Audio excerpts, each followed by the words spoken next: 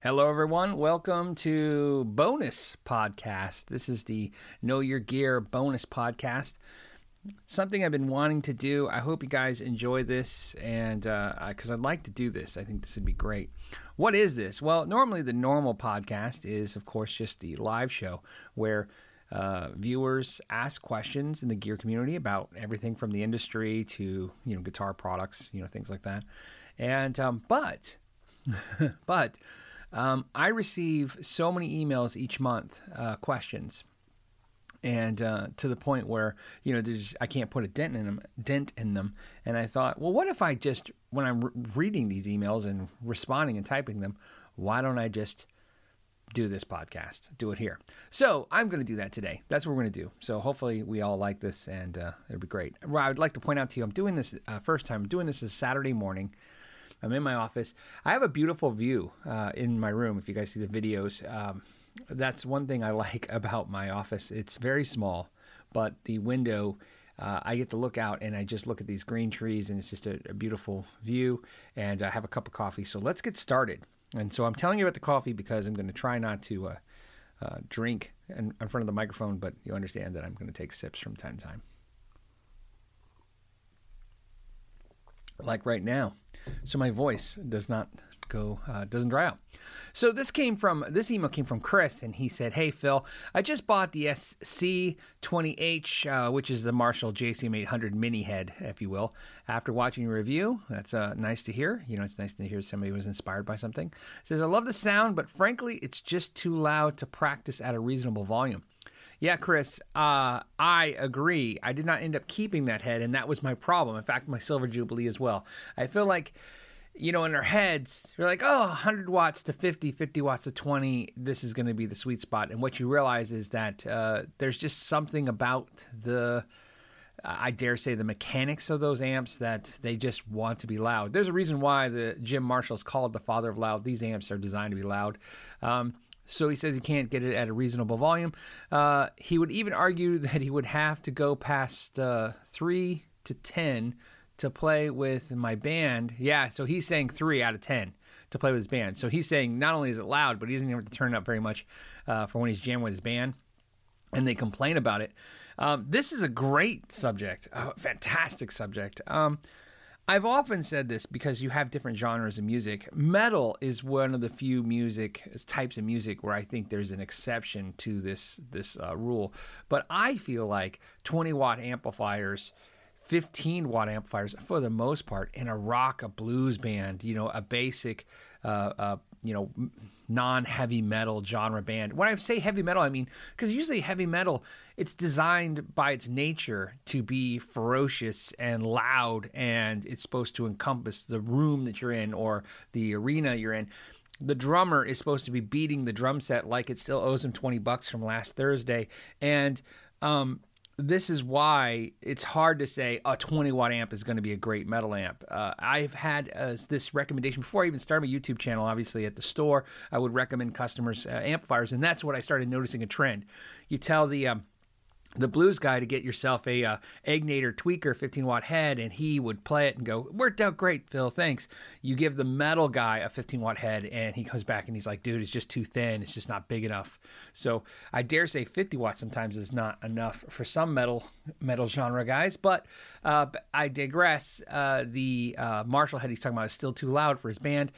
I feel like those amps are just loud, which is why I switched to my Friedman Dirty Shirley. It was I was trying to find that sweet spot, the amplifier that sounds great without ripping my face off or having to use any kind of attenuation.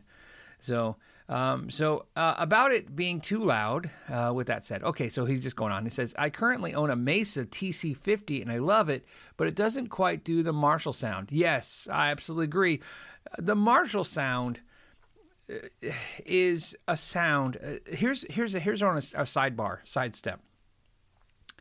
The Marshall sound, like the Fender sound, is a sound that has been recorded so many times by so many musicians. Although musicians have made Marshall sound different, and they've made Fender sound different from each other, it's a sound that's ingrained in us. It's mom's cooking, if you will. It's like the taste of it the second you do. You're like, this isn't how mom made it, is a feeling we all can relate to.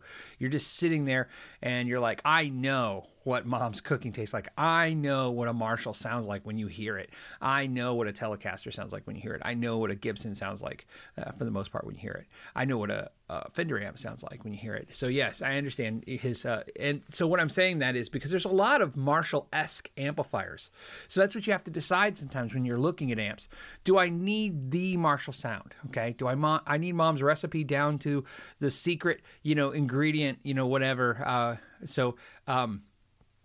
I'll tell you a funny thing. My mom's secret ingredient, when she made spaghetti sauce, she put a little sugar in it. Or sometimes a little ketchup in it if she didn't have sugar, which I don't know why she wouldn't have sugar, but a little sugar to take the bitterness out. She wasn't trying to sweeten it. She just, if it was bitter, she'd put a little sugar in it. And I found out later that that's because my grandmother, who used to own an Italian restaurant, used to use really ripened tomatoes so they wouldn't have that acid like bitter taste. And so that's the trick. But if they got tomatoes shipped in for the restaurant and they weren't ripe enough, they would cheat by putting some sugar in it. My point is, is that the Marshall sound he's asking for, he's obviously after that Marshall sound. And what I'm saying is that you're not going to find an amp that's going to have that vibe. You're going to find amps that are Marshall-like and maybe different or better. Like I said, I like the Friedmans because they're like Marshalls. If Marshall was the company it was 30 years ago, I think it would have turned into a Friedman amp. I think that's what we wanted, right? I'm not saying Marshall amps before they're wrong. They're great. They should keep making them. What I'm saying is Marshall stopped innovating and caring. Probably the second Jim Marshall died, but most likely before that. I had a friend. I'm going on a real tangent for this question. I had a friend. I still have a friend, I should say, and he was a employee of the sales for Marshall, and he told me this once in passing. Probably over a beer, and when we were probably a little bit more loose-lipped than we normally would be with each other. He said, when Jim dies, the company's going to go to crap because Victoria Marshall does not care. And if you guys don't know who Victoria is, that's a daughter. JVM Amps is Jim Victoria Marshall. That's what it stands for, so you can think of that amp. And it's funny that he said that. Nothing computed, no reason to share that with you at that time, anybody. But Jim did pass away, and if you look back, it's like the Vintage Modern and the JVM with the last of the series, the last of the good amps, and then since then, it's just been repackage after repackage of the stuff they've already done. Even the mini heads, which was a smart move, it's just finally them acknowledging, like, okay, the market wants these mini amplifiers, but they really didn't do anything to advance the, where's the new Marshall amp? Where's the new sound? Right? There isn't one. JVM's the last Marshall. And actually, if you think about that, think about this. The JVM, although I think it's a fantastic amp, it's probably one of my favorite Marshalls. One of the things about it that makes me kind of chuckle sometimes is it's a multi-channel amp that really is good at sounding like a bunch of other amps, including Marshalls. So it's not even a new sound for the most part, because like I said, I really do like the JVM. So he's going on. He says, my favorite features is having a master volume that effectively acts like an attenuator. Of course, same but different. I understand where he's going with this, right? He's able to turn the gain up, turn the volume down. That's what he's getting at.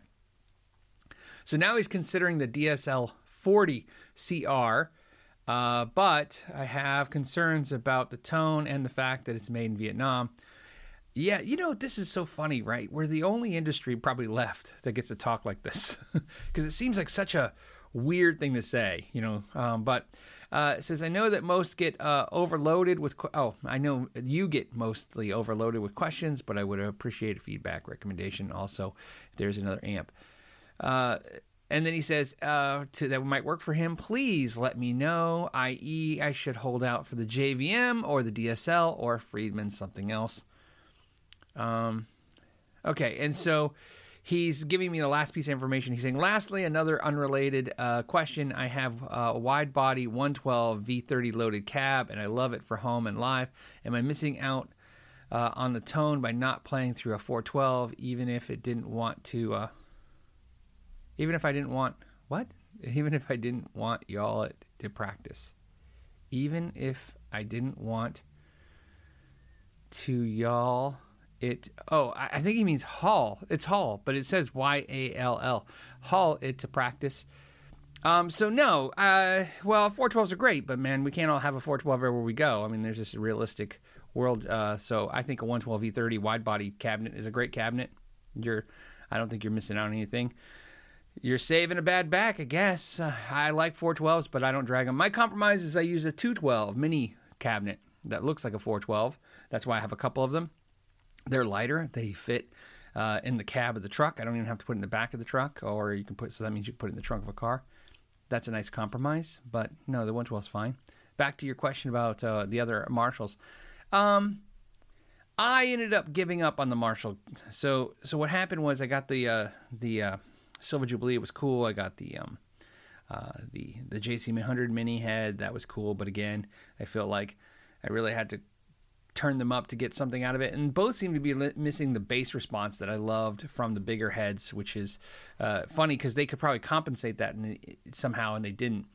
The DSL stuff made in Vietnam, I like it, but it's a different animal. So believe it or not, I would actually now, going back, if I was out purchasing the Marshalls, I might pick up the DSL and say that's the amp I go to now. However, it's a different animal. It's a JCM 2000 product, amplifier type.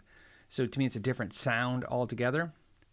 So I guess my answer is you can go with that, but you're going after a different Marshall sound, right? It's so to me, the 800 versus the DSL 2000 is a sound. JCM 2000 sound is a totally different sound. So, but I mean, now going back with hindsight, I would probably pick the DSL. Made in Vietnam. You know what's great? Here's the thing. I understand the issue because it's really specifically with Vietnam. They really have not proven themselves in a technology realm of building equipment. Although they seem, and we have we have lots of equipment that we're buying from Vietnam, and we don't seem to be having a lot of issues. But I've had some issues with companies that went to Vietnam, like Randall and Ampeg, had tons of defective product, was not good.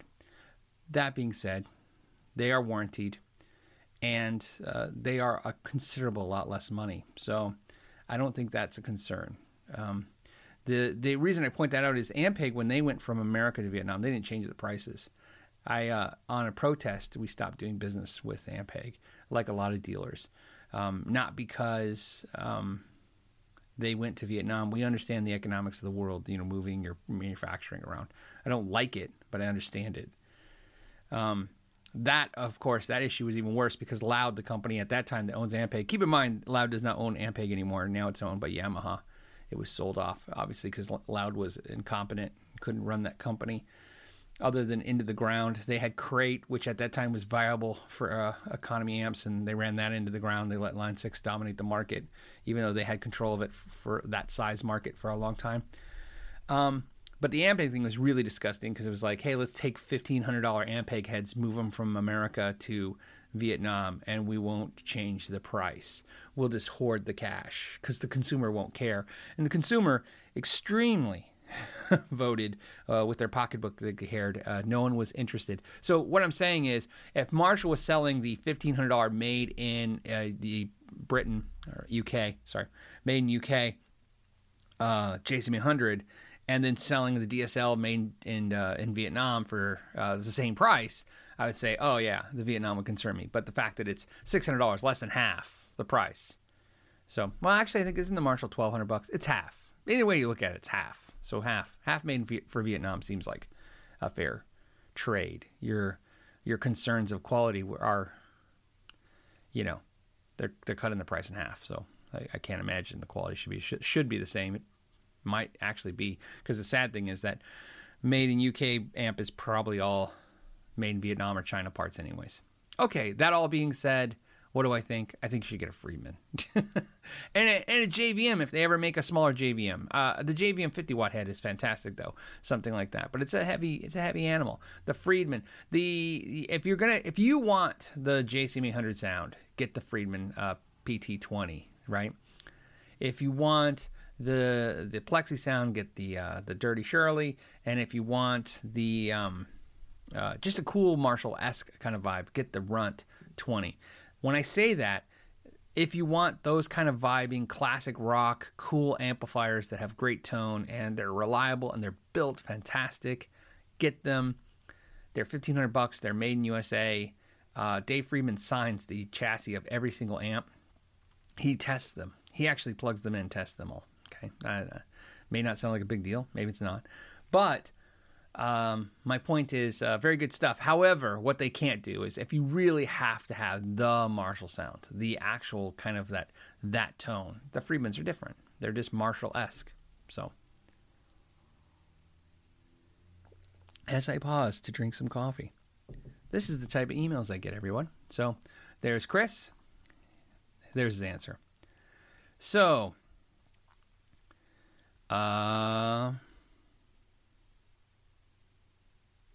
okay, hold on a second.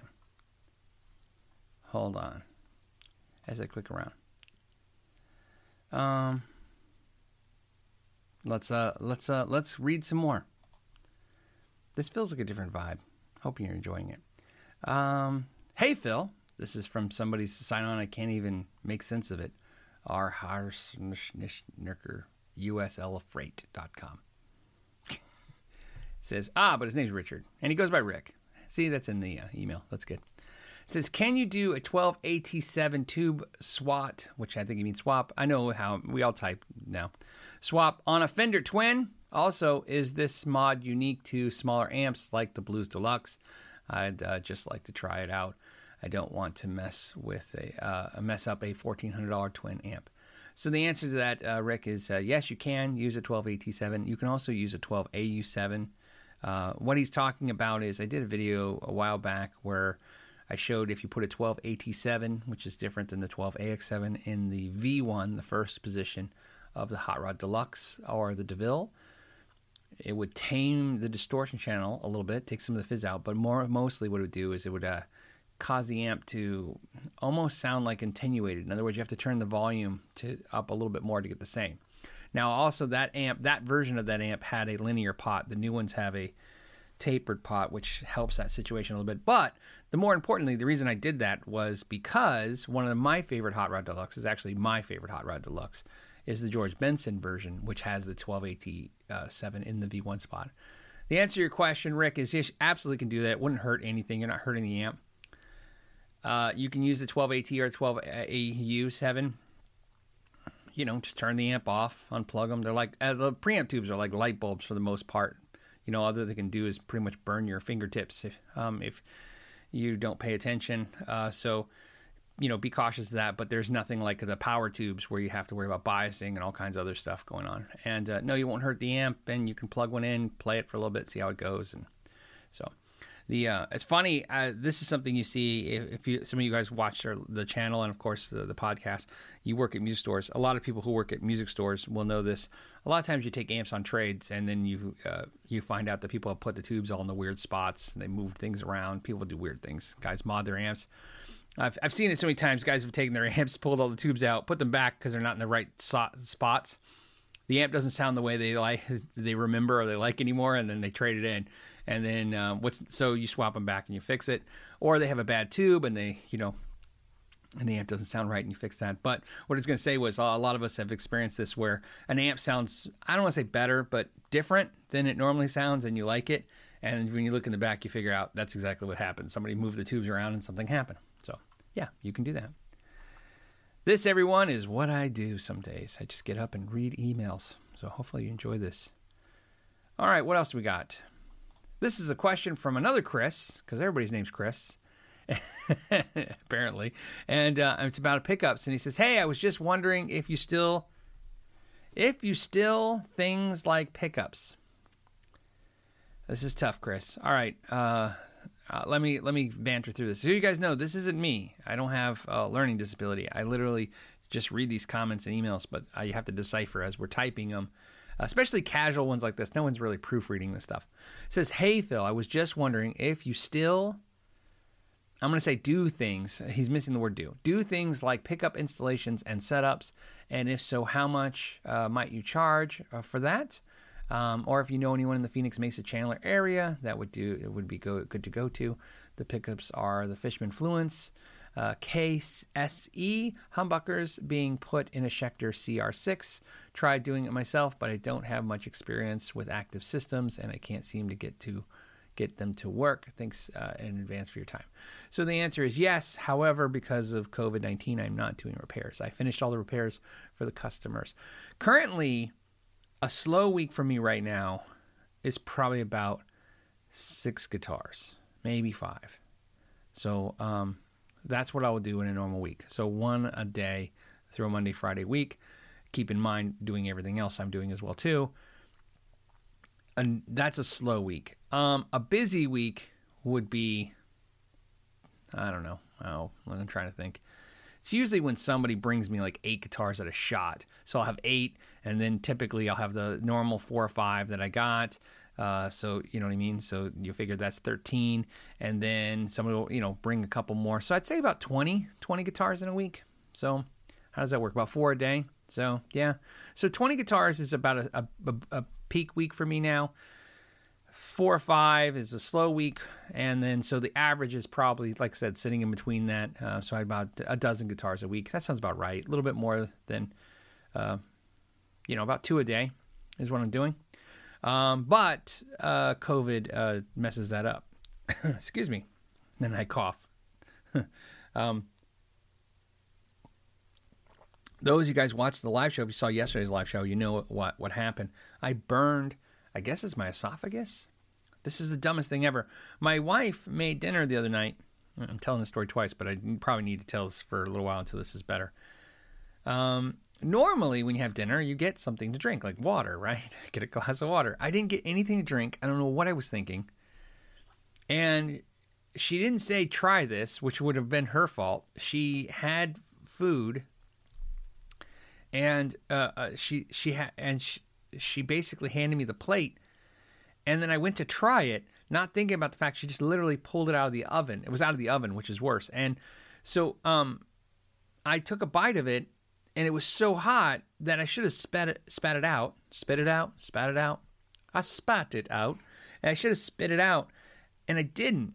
And it was burning my mouth, so I swallowed. It was a weird, it's that response where your body and your mind just does something. And it just because you got to do something, even though this was the wrong decision. And it was that thing, if you've ever experienced this, where I felt it burning as it went down my, I guess it's your esophagus. Not very good at the medical stuff. And she's like looking at me. She's like, "Are you okay?" And I am just, my face was just sheer pain. And I'm doing the math in my head, like if I go get the glass of water now and I start drinking now, is it even going to matter? Because by the time it's all over.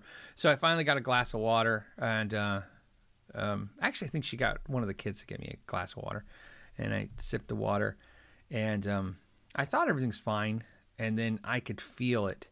It was all rough and burnt, and so it's making me do this little cough. So it's the only one I'm talking a lot. And to be honest with you, it was only like 3 days ago, so I'm not too concerned yet. 2-3 days. All right. So to answer Chris's question is, yes, I do repairs, just not right now because of COVID. And so, yes, that's how that works. New customers, to me, work simple. They usually contact me through the Know Your Gear, Ask Know Your Gear. A lot of my customers, believe it or not, are referrals from the other customers I already have, and they usually have my phone number, and they just text or call me. So that's how that works. The plan is to open a repair shop, so I don't have to do it out of my personal shop. This is something I don't want to do. And when I say don't, I mean I want to do it. I wanted to work with a company, but what I found is perceptions. The perception of the music stores that I work with, they perceive my YouTube persona as being bigger than I think it really is, and definitely bigger than it is. And so what I mean by that is I find that I'm constantly dealing with the issue of they're going to try to use that as some kind of, as I sigh, it's, let me put it this way. I tried this with a store I thought I trusted, and what happened was I would pick up guitars on Thursdays. So I thought, this is great, right? I'll pick up their guitars on Thursdays, and I'll drop them off on Thursdays. So you get your guitar back in 1 week. It's guaranteed. And I had slots, so you sign up. And the reason I had slots is because it was guaranteed. No matter what the repair was, I would have it, flip it in 1 week, which is tough, right? Somebody that has a refret, that means I have to get to it. But if I took in too many guitars, I wouldn't take the slots.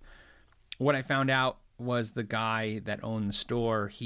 What he was doing was people coming in. They're like, "This is where I drop off for Phil," and he's like, "Yeah." That he would do some of the repairs. Yep, you're hearing this right. And pocket the money. Of course, the good news is he didn't do anything wrong to anybody's guitars. There's no like, I can't believe Phil did this. That's not how I found out. How I found out was I was talking to a friend, and the guy messed up. He didn't know this person was a friend of mine. And so when he dropped off, he actually called me and said, "This doesn't feel like your normal work." And I'm like, "That's because I didn't touch your guitar, buddy. What are you talking about?" And that's how that happened. So to get back to this repair shop, I'm trying to go into business with a friend. So, what I've been trying to do is I have a couple friends that are repair luthiers, and they are great guys, and I'm trying to partner with them. So Chris, soon I'll have that worked out. We'll do that. That'll be local if you're local. And once this slows down, I'll take repairs again. I just don't want to, I don't want to put any of my family at risk. And to be honest with you, I'm working twice as much now that COVID's happening. The rule for a recession, if you guys don't know, is work twice as hard to make less money. That's what I learned the last one. I hope that's not disappointing to hear that, guys, but I think that's inspiring because I can tell you last month I worked way more than I normally work and I made less money. But that's just how this goes, and then there'll be a boom market and you'll make more, I apologize for drinking the coffee. As I tell you guys how I burnt my throat, and then I'm like, I'm drinking hot coffee. Actually, it's not that hot. So there you go. Brian sent an email. He says, "Hey, Phil. Okay, I am a viewer from another part of the world. This is intriguing already. I play guitar, and I love your videos because I have little technical knowledge. Great. That's what I'm trying to appeal to, is the players that want stuff kind of dumbed down a little bit so that we can understand it. That's why I love it when I make a quick video on how to do something, and then guys that watch it just put all these critiques about, well, you could do this, you can do that. And I'm like, yeah, if I made that video, then no one would understand it. About electrical guitars, and you offer great simple explanations. See, I'm bragging about myself, which is dumb, and then he's doing it for me. I should just let him talk. Thank you for that. Thank you, Brian, for saying those nice things. I have a question for you, and I would like to hear your opinion. I have a 2008 Epiphone Les Paul Custom, and I would like to change the pickups. Now, there are two issues with that. All right, let's walk through his issues, guys. I can't find what's the stock pickup inside, and there are lots of different opposing information. Welcome to the internet, Brian. Online. So, I am just not sure. I don't have the owner's manual. You don't need it. That's good news. Do you know which pickups are installed in a 2008 Les Paul Customs, or where I can find the relevant information? I only know that I don't have a push-pull coil split or anything like that. Just standard Les Paul configuration. Brian, I do have information for you. So I have the Somnium Impossible guitar. The guitar, if you guys seen the videos where I can change out pickups. This guitar has taught me so much. And when I say taught me so much, you could read things. I do that. You can watch instructional videos, of course. You can go to classes. There's all kinds of ways to learn. But experience, to me, has always been a solid, kind of a solid way to get information because it's an experience. Okay? This is why I'm saying this. The guitar that I'm experiencing right now has taught me so much about pickups that I would never really think about before. So there's a couple things I've learned from this guitar that will help you, Brian. First, let's talk about your guitar. I have a video on YouTube that you can check out. It's called Don't Buy Pickups Until You See This Video. A little clickbaity, but I was going for that because of this situation. I was hoping you'd go, hey, before I buy pickups, I should watch this video. In that video, I show you how you take a multimeter and you can check what basically the output or the resistance of your pickups. Now, this is a guideline. Okay, there's all kinds of arguments when we're talking about at the beginning of this video about people going, hey, that's not how you actually figure out. You need to know a lot more about a pickup than just what that measurement is. I understand that, but that is a great first step measurement to get a general idea what's in your guitar. So it'll tell you if they're a little hotter than normal. My experience with cheap guitars, pickups. I understand your Epiphone Les Paul Custom is not a cheap guitar, but I guess when I say cheap guitars, I'm going to say import guitars. Let's just start there. Import guitars as a whole, pickups tend to be hot. I don't know why that is. I think it's because it's easier to make a pickup sound good when it is wound a little hotter, right? There's a lot of nuances that get left out, little high frequencies, little subtle things in tone that gets lost when you make a pickup with a lower winds, is what I've noticed and what I've learned winding pickups myself. And so the magic to a great pickup is really in trying to figure out where in the ear to do it with the lesser winds to get that spot. So what I'm trying to tell you is check that. I would definitely check that. But here's what I would tell you. That's a good baseline. So you go, okay, this is the output of those pickups. Now you know if they're hot or they're cold. I'm going to say cold, but low output. We want to know if they're high output or low output. What's great for this is that, generally speaking, DiMarzio and Seymour Duncan and Bare Knuckle and all those guys love to categorize their pickups in vintage, which is lower output, medium output, and high output, right? So if you can do a little bit of research and get a long way. If you check out your pickups in your Epiphone and you go, okay, these are putting out, let's say they're reading, depends on the manufacturer. We'll go with Seymour Duncan. Seymour Duncan, let's say it's like they're rating like 12K, right? You go on Seymour Duncan's website and you don't like them because they're pushing your amp and they're making them break up. You can go on Seymour Duncan's website and look for something a little lower than that number. That gives you an idea. DiMarzio uses milliamps, which gets a little tricky too, but that's another way you can rate this too. But what it's going to tell you this is the important part of the things I've learned with the Somnium guitar.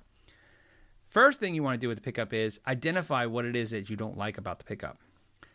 So many players play a guitar and it's an emotional response. I bought a guitar for $300 and the pickups are no good. I need to swap them.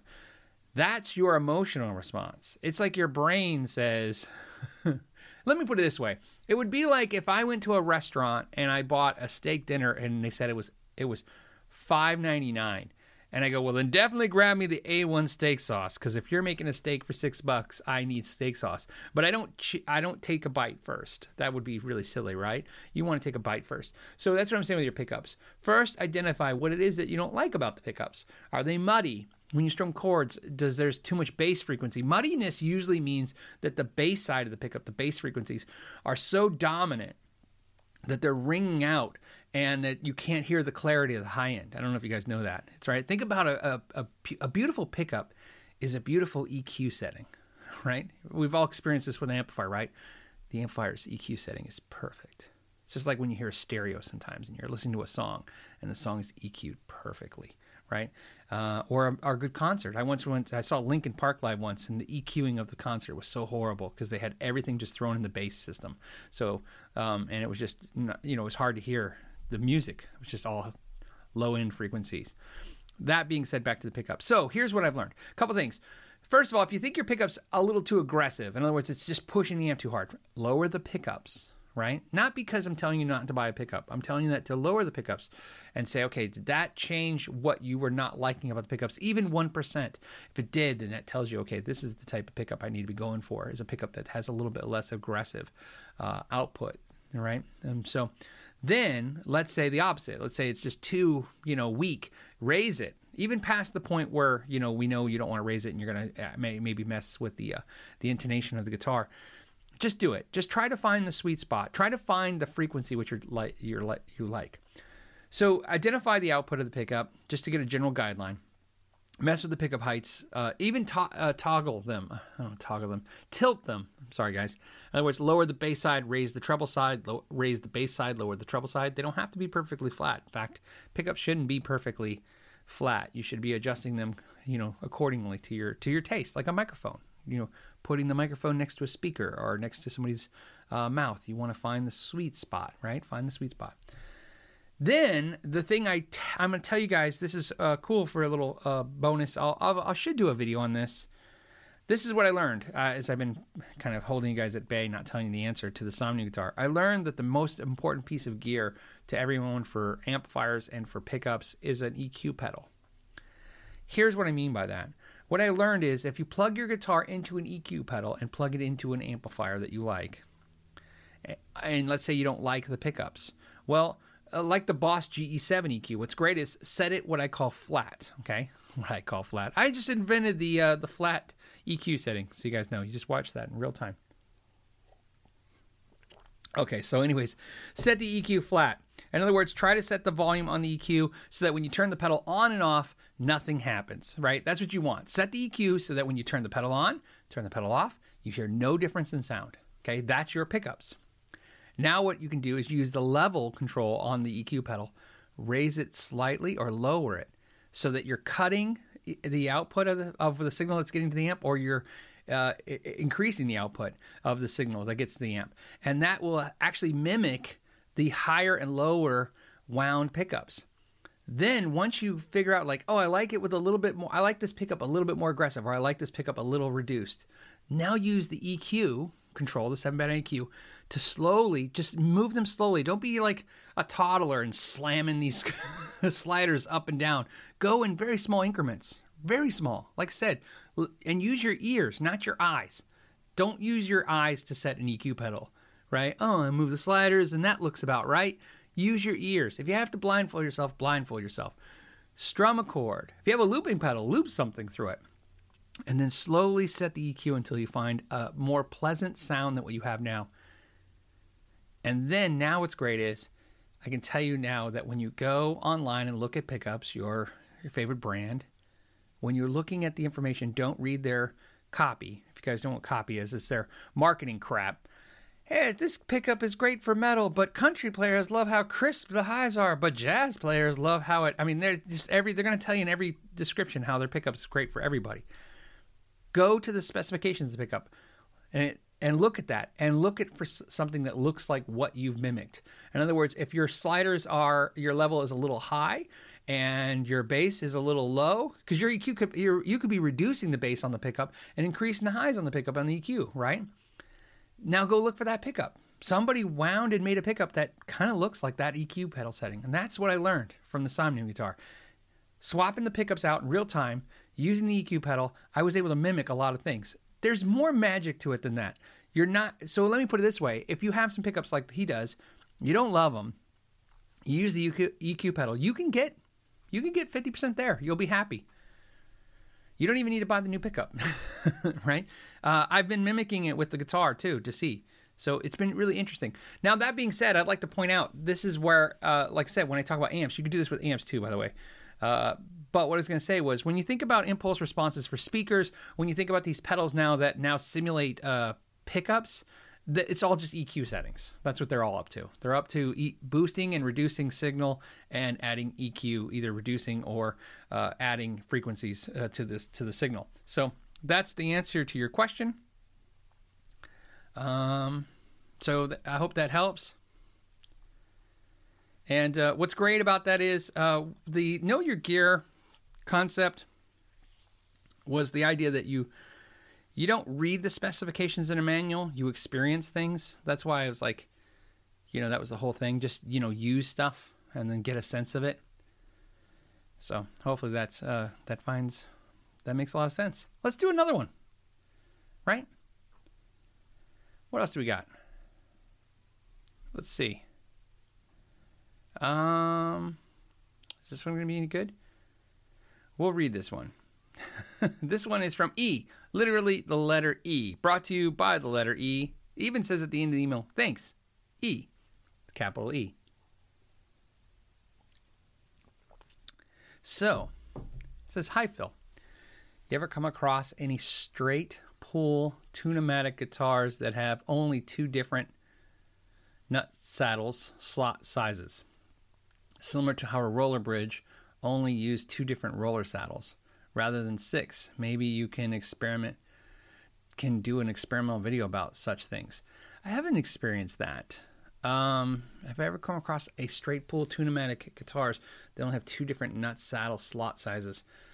So what I'm thinking he's talking about is the cuts into the saddles themselves, right? And most of those saddles are cut in the shape of a V. I'm just doing this again. I'm not looking at any pictures right now. Most of them are cut in the shape of a V so that the string finds its right spot as it goes into that slot. So obviously a smaller string goes all the way to the bottom of it, and a bigger string sits more towards the top of the V, right? So so different sizes, a lot of them are one size fits all, right? If we're thinking about the same thing, if I'm talking about Tune-o-matic bridge, I'm thinking the saddles are one size fits all. There might be some small variances, but when you get a set of 6 saddles, they're all the same saddle. There's not different saddles. So, however, there are companies that do cut the saddles specifically when they install theirs into their guitars. That's not common anymore. I don't see that too much, but so there you go. E, the answer to your question is not only do I not see 2 different sizes, I only see 1 for the most part. There you go. All right. This is good. 40 minutes. Should we call it? Is there anything else? Maybe we'll talk about non-questions. I'm getting a little... To give you guys an idea, so I answered 1, 2, 3, 4, 5 questions, 40 minutes. Of course, I'm talking and stuff and elaborating, but you guys could see why it's hard to get through hundreds of emails a week. You just can't do it. Can't do it. Let's go over... Let's do something else. What else do we want to talk about? Oh, you know what would be good to talk about is I have a couple things, but before I do, I want to make sure. Hold on. Okay. This is what I'm looking for. Give me a second. There was some stuff that happened I thought was kind of interesting. A couple things to talk about that I thought were informational stuff. This is non-question stuff, so it's just me. I don't have to think of them right now. A couple things that made me chuckle. I don't know if you guys know there was a copyright battle over Dimebag Darrell's iconic the Dean from Hell guitars. Buddy Blaze had claimed that Dean stole that famous design. And, we see a lot of this, trademark and copyright fighting in the industry. It's real common in every industry, by the way, guys. Wherever there's business and lawyers, there's lawsuits. And so he lost. The courts decided that he basically waited too long to file the lawsuit. This is the second time he sued Dean over this Dimebag stuff and lost. So interesting, you know what I mean? It's just funny that you keep seeing this stuff, and it makes you wonder, I feel like I don't know for a fact, it feels like the majority of the lawsuits brought upon companies in this industry are lost. And maybe that's typical with all lawsuits, but man, it just doesn't feel like a smart move to sue anyone anymore in this industry, because everything's been so copied to death, right? It's like music in general, right? There's only so many chords and notes, and the lawsuits are getting tricky. The other thing I want to talk about was something made me laugh, and I thought I'd share with you. Guitar World shared this article, and it was the best lockdown guitar deals. So basically like, hey, you're stuck at home and these are the best deals. And it said, you can get these great deals. And it's like from Guitar Center, Sweetwater, Pro, Audio Star, Musician Friend. I was like, you're advertisers. It just made me laugh, right? I know it's a guitar magazine. Nobody's really holding them to a standard that says, oh, hey, maybe you should think about the readers. But it's just funny to me right now. The best deals right now probably are on Reverb through the small mom and pop networks. The big guys are going to give you a discount right now because the market's a little tough, because obviously we're all stuck at home. But, the real deals are going to be from the stores that really need that capital to churn. They need that money. So it was funny. There was no mention of that. So I thought that was funny. On that note, I hope you guys had a great experience with this podcast. A little different. Hope you enjoyed this. I love doing this. This is actually better. I hate being on camera. And so doing this as a non-camera podcast, it was kind of cool. I get to drink my coffee. Ironically, just so you guys know, I'm still wearing a Know Your Gear shirt right now, which is funny because I'm not on camera, but I always wear the shirts wherever I'm going to be on camera. I don't know why. Probably for marketing. But on that note, I want to thank you guys so much for supporting what I do. If you're not a subscriber of my YouTube channel, please check it out. It's great. The cost is awesome. It's free to subscribe. In fact, I think you can subscribe and then not even watch any more videos if you'd like, whatever you choose to do. Also, If you want to join my Patreon system, you can join Patreon. It's like $5 a month, and I try to do two, one QA, live QA, but of course the number is much lower. It's always like 20 to 40 people, and I answer 90 something % of the questions, even if it takes, like the last one was 3 hours long. And then you can watch the rebroadcast of that later. That's a service. Plus I release early videos to you guys as well, and sometimes bonus videos, longer videos. And I'm trying to increase the service. So 2 things. 1, if you're not a Patreon member and you think you want to do so, it's a great way to support the channel. 2, if you are a Patreon member and you're enjoying those services, please keep in mind that if you have suggestions for me to improve those services, I'm always looking to do that because it's your hard-earned money that you're giving to me, and I'm trying to give you something back that's really cool because you make the patrons make it possible that I don't have to take crap from companies, right? If I was out there right now trying to make money off the companies, they would definitely have a larger say in what I do and what I think and how I talk, which for me would mean I wouldn't do YouTube. So that's why patrons know this. I wouldn't do this if it wasn't for them. But the great thing is, if you can't do that, keep in mind all this stuff doesn't cost anything. Listening to the podcast, listening to the YouTube channel, it's free. And even though it's free, I still get paid for it. So because of commercials and stuff. So please support that way. That's great. And then also don't forget I have merch, and you can do that. And the other thing is, if you do buy a Know Your Gear shirt, I love it when you guys take pictures. Like I said, even if you're not wearing it, some of you guys are camera shy. I understand, doing YouTube. I can tell you the last thing I ever thought I would do is be on a camera. I'm laughing because no one understands this that knows me. They know my wife probably has 3 photos of me. So that'll tell you how much I don't enjoy video and cameras. But that being said, so I understand. I'm saying, hey, if you're proud and you want to put your shirt on and do something cool, do that. If you want to be a little bit like me and a little shyer, that's fine. But put it on, do something with it. Do something funny with it. Like, send it to me. It's great. I like putting them in the videos. It makes me feel like the videos are more than just, me talking to strangers. It feels like a community. That feels good. Feels like something's happening. On that note, I'm going to let you all go. And of course, as always, I want to thank you so much for your time. Till the next time, know your gear.